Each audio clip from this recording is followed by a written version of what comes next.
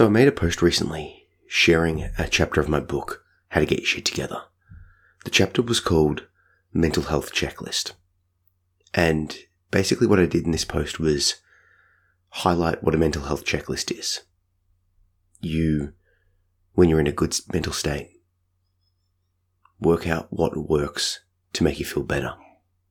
You might put onto your mental health checklist exercise, meditation, seeing a friend, sitting in the sun, having a bath, certain activities.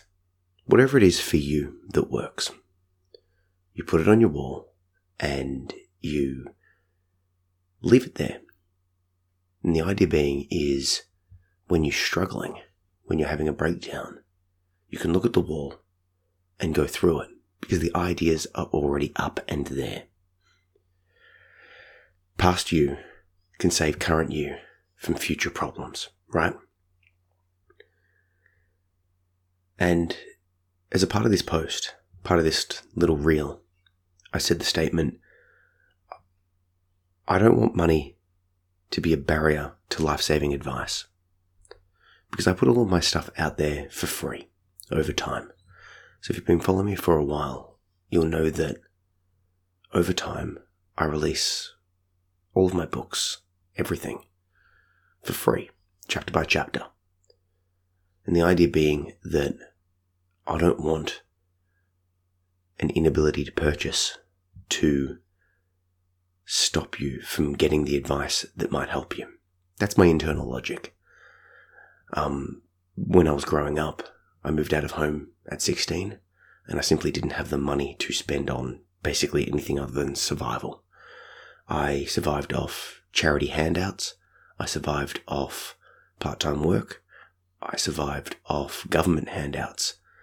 I remember going to a how to cook class for, troubled youth effectively. Not because I didn't know how to cook, but because we got to eat the food afterwards. So I couldn't have afforded to buy a book, put simply. So what I want to do with my work is put out that advice for free. Because, for someone like me in that situation, it would have really helped. With the option to, if you want it in a convenient location, if you want it all now, you can purchase a copy, ebook, paperback, audio, all that good stuff. Anyway, the point of this podcast is someone mentioned, a Instagram follower said to me, that's really noble or nice or good, or I think she said, that's a really nice message. Lovely message. Me saying, I don't want money to be a barrier to life-saving advice. And I realized that I have this internal pushback a little bit, despite it being something that I'm passionate about, that I've been following, that I've been doing for years now, putting my stuff out there for free for that very reason. Part of me still pushes back. Part of me feels not quite qualified, not quite real enough, not quite, I don't know. There's a barrier in my mind saying, why would people care what I have to say? And fair enough, there's that imposter syndrome. There's that idea that, there's always someone else that knows more. But then I think back and this person's statement to me saying it's a lovely statement sort of checked me into the fact that it's okay, I've got to back myself. I've got to believe what I'm espousing. I've got to put it out there. I've got to make myself feel, or I've got to feel what I'm feeling rather. I've got to embody that. Because the stuff that I put out there is what I believe will be useful, is the stuff that has saved my life. And by saving a life, I don't mean it will, turn your life around as a quick fix. That's bullshit. And by saving your life, I'm not saying that if you follow what I'm doing, you don't need to take medication or have therapy or do anything else. That's also bullshit. What I put out there, particularly in that book, How to Get Your Shit Together, but in general, is stuff that, when done over time, will provide you with tools to trend upwards. It's slow, It's unsexy, but it works over time. So this idea of the mental health checklist, it's helped save me from losing days to mental health downturns, rather than, sort of starting to fall and I don't know what to do with myself and then I lose days. I now might only lose a couple of hours whilst I'm recovering, whilst I'm sort of going through the mental health checklist to feel better. Doesn't always work, but it's sort of, even if it stops 50% of those, day or week long mental health declines, that's worth it, right? So the entire book, How to Get Shit Together, is filled with those sort of bits of advice. And same thing with everything I'm doing. Currently, I am writing 2 books on poetry, writing therapy. One of them is going to be called How to Write Evocative Poetry, because I write poetry all the time and I do it as a form of writing therapy and I share it and people are connecting to it. But I fear that people don't know how to write poetry, or they don't feel confident in their ability to write poetry because they're comparing themselves to what I'm putting out there. And they're like, well, this poem sucks, and they don't want to do it. But the thing is, I've been doing it sort of professionally, I suppose. So it's like, like you shouldn't compare yourself to someone that's done something for years when it's your first or second, or, when you've only just started out. When you're just starting out, those attempts, probably won't be as good as someone that's been doing it for years. But that's not the point. It's not the point of comparing your poetry to mine or mine to someone that's better than me. It's about the expression. So the idea of that first book would be me sharing my advice on how to write evocative poetry. And the second book is going to be called something along the lines of Creative Writing for Healing. And the idea of that is me sharing how I use writing therapy as a way to sort of process my emotions. And once again, those 2 books are pushing up against this same feeling of inadequacy, this same feeling of not being good enough. Who am I to write a book on how to write poetry? Who am I to write a book on writing therapy? Well, I'm someone that does those things and have found benefit from it. And, I've got a qualification of a teacher. Like, that's what I studied and practiced for 10 years. I did it at university, and then I was a high school teacher for 10 years. Now I'm teaching and coaching online, right? So it's like that's my skill set. And I'll be putting those books out there over time for free too. But it's that same thing of, once again, writing therapy won't fix all your problems, but it will help you to start processing them. I'll talk more about this when I get down to it, when I start releasing the books. There's still a bit of a while off, but I've recognized that I have an issue with apologies. And this is a sort of a worked example that I'm going to put into the Creative Writing for Healing book. But I recognize that I crave people's apologies to a dogmatic sense. If there's a slight altercation, a slight annoyance, I'll want people to apologize. And this is to my own detriment. It's caused me to, get hung up on why people aren't apologized. It's caused me to sort of resent the person. And conversely, I also find myself apologizing too much, to the extent that almost all my past relationships, friends and partners, would say that I apologize too much. And so I was, I had a minor altercation with someone, and I was contemplating this. I'm like, what's going on here? So I got a pen and paper out and started writing, and poetry came. And then that caused me to introspect more, and more poetry came, and introspect more, and more poetry came. And the end result was that I realized that I crave apologies, because for someone to apologize to you, it means you've been seen. It means they've seen you as a person. And one of my core issues is, based on my past, is that I felt like I was always put last. I felt like I wasn't seen. I felt like that my needs weren't being met, that I was sort of invisible and just towing the line. It's hitting this core need, and the need for the apology, or like that drive is like me, like, just, hey, see me. And I'm like, okay, I realize this now. I realize that this need for apology is coming not from the apology or the stickler for rules or the morals or any of this sort of surface level stuff. It's a deeper thing of a deep lack of childhood trauma and narratives interplaying together. So the writing therapy taught me, or showed me, that about myself. Now, the next time I had an argument, those needs popped up. Still, they haven't disappeared, but I know what they're about now. I'm like, oh, I want an apology. It's like, oh, I'm feeling unseen, and that's triggering past issues. And that gives me a little bit of a breath, because the feelings and the emotions that I'm feeling towards the person that, quote unquote, didn't apologize when they should have, all of those feelings, that emotion, that anger, that issues, it's not towards them. It's hang-ups from the past. So really I need to just, once I've recognized that, I can step back and just not be upset with them, because it's not them that's causing the emotion. Whereas in the past I would have got upset with the person that had a minor, we had a minor altercation with, a minor disagreement with. Now it's like, oh, hang on, I should really be processing these emotions from my childhood. So what I'm hoping to do with the writing therapy book, the creative writing for healing book, is show the reader my process. And once again, I'll be putting it out there for free, so I'll keep you updated on that. If you're keen on doing some creative writing for healing, I do have a Insight Timer course. I think it's a 10 or 11 day course where I get you writing poetry and creative writing for healing. That's what it's called. It's going to be called the same thing.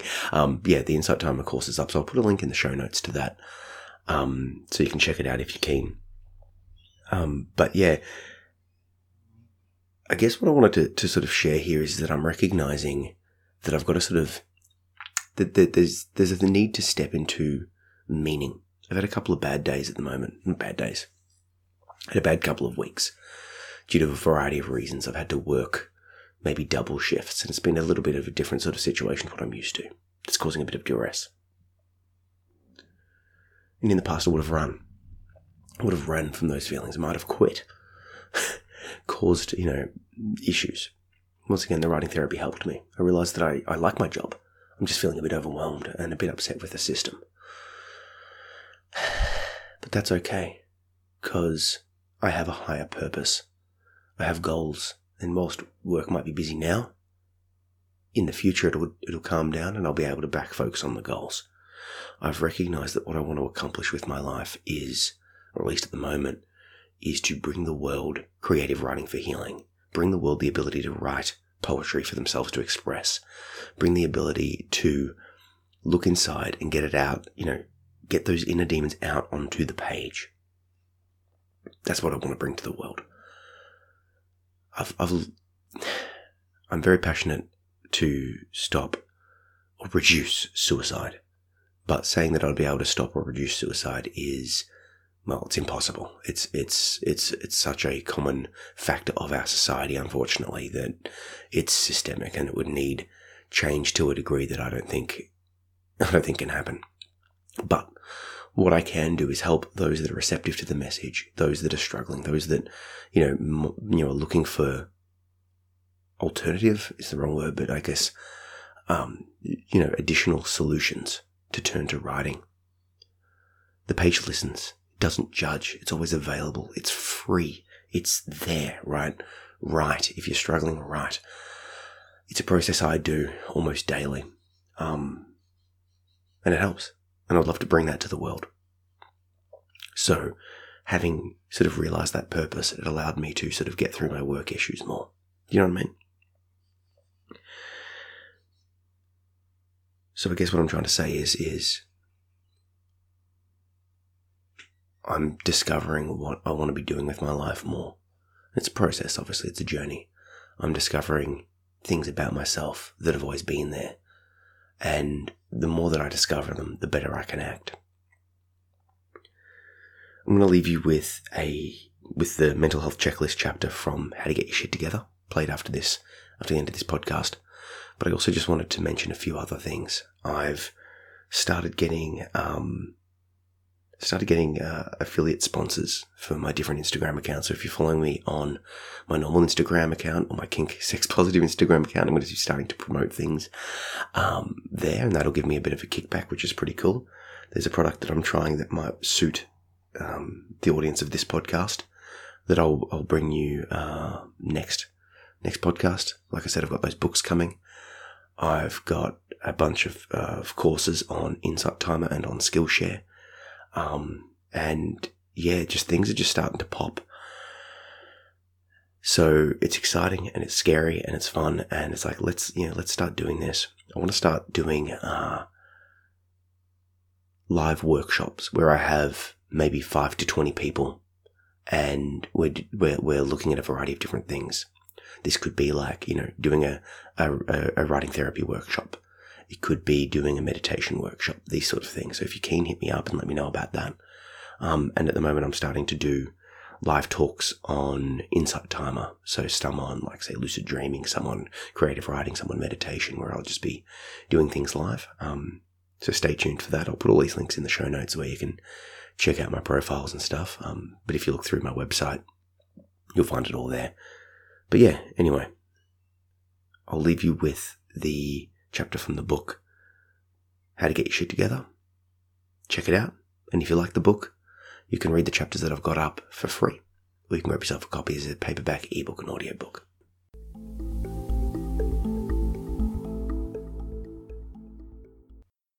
I'm a big believer in what's called personalised medicine, which refers to customising your healthcare to your specific needs based on your philosophy, genetics, value system, and unique conditions. David Agos. When the symptoms of a mental affliction begin to arise, it's important to take action to address the problem as soon as possible.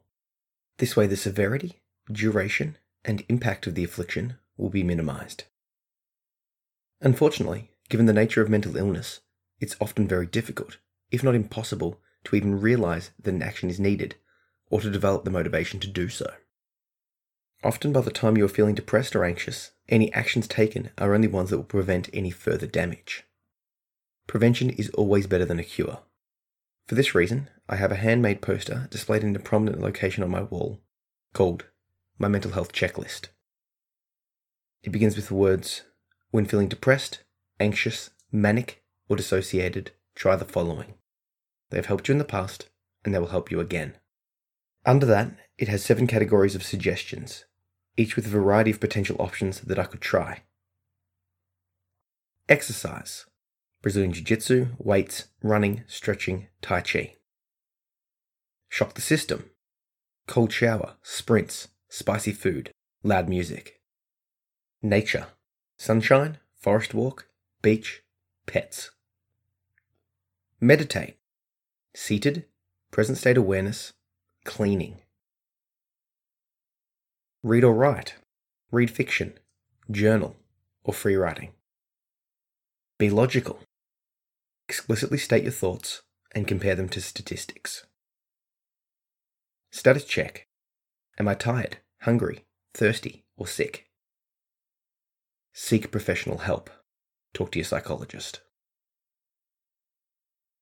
You'll notice that the advice given in my mental health checklist all form at least one separate chapter in this book. For that reason, I won't go into the specific benefits of each intervention. Rather, I will elaborate on the importance of having the mental health checklist written up and displayed. I know myself well enough to know that, left alone, the symptoms of a mental health affliction will take a significant amount of time to run its course. However, if I take steps to overcome it, my suffering will be significantly reduced. Unfortunately, when I am suffering, I don't often remember this fact. The mental health checklist sits as a constant reminder to myself that I can take action against oncoming mental health afflictions. I don't choose to have a mental illness, but I can choose how I respond to it. The mental health checklist provides me with a collection of proven techniques that work, for me at least, to minimize the impact of mental afflictions, provided that I take action and actually do them. I made sure to specifically include the words, "They've helped you in the past and will help you again," because I know that during a bout of mental affliction, it is very easy to feel so downtrodden that it seems like nothing could possibly shift my mental state. This sentence reminds me that it's possible to get better. I just have to take action. Finally, I end my mental health checklist with the advice to seek professional help. For me, this means booking an appointment with my psychologist. I've mentioned it before, but it's worth repeating. There is nothing to be ashamed of seeking professional help, and the services of a good psychologist is invaluable to the recovery process. I would like to be able to stop my descent into a mental health affliction through the prior interventions, but I'm not hesitant to book in a session when needed. I would suggest that you do the same. Take action. Create your own mental health checklist. You can use mine as a guide, but I strongly advise you to customize your own based on what works for you.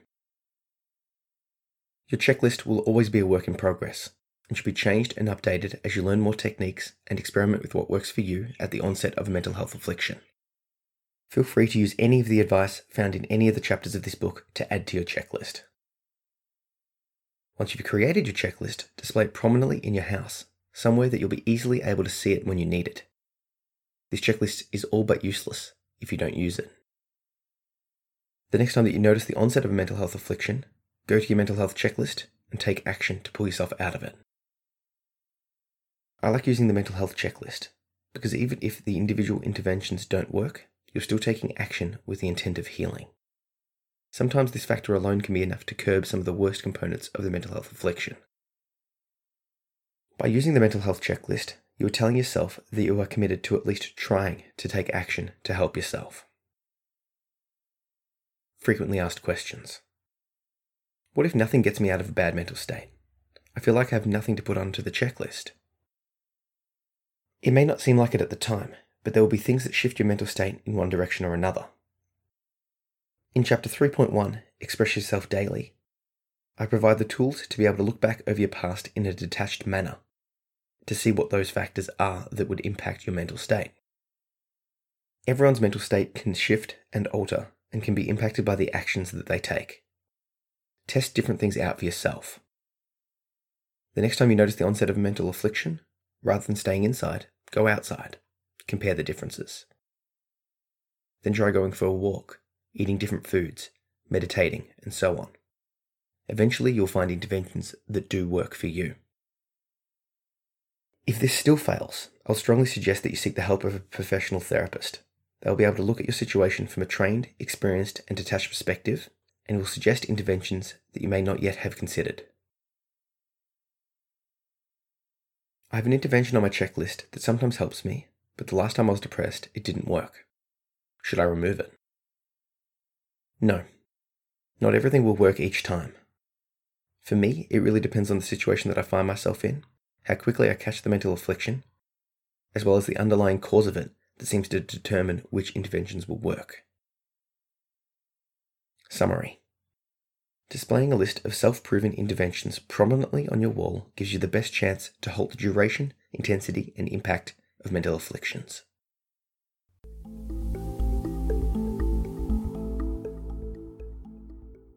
So that was a chapter from the book, How to Get Your Shit Together. It's out as a paperback, ebook, and audio, and I'll put a link in the show notes so you can read the chapters that are up for free right now. Have a great day.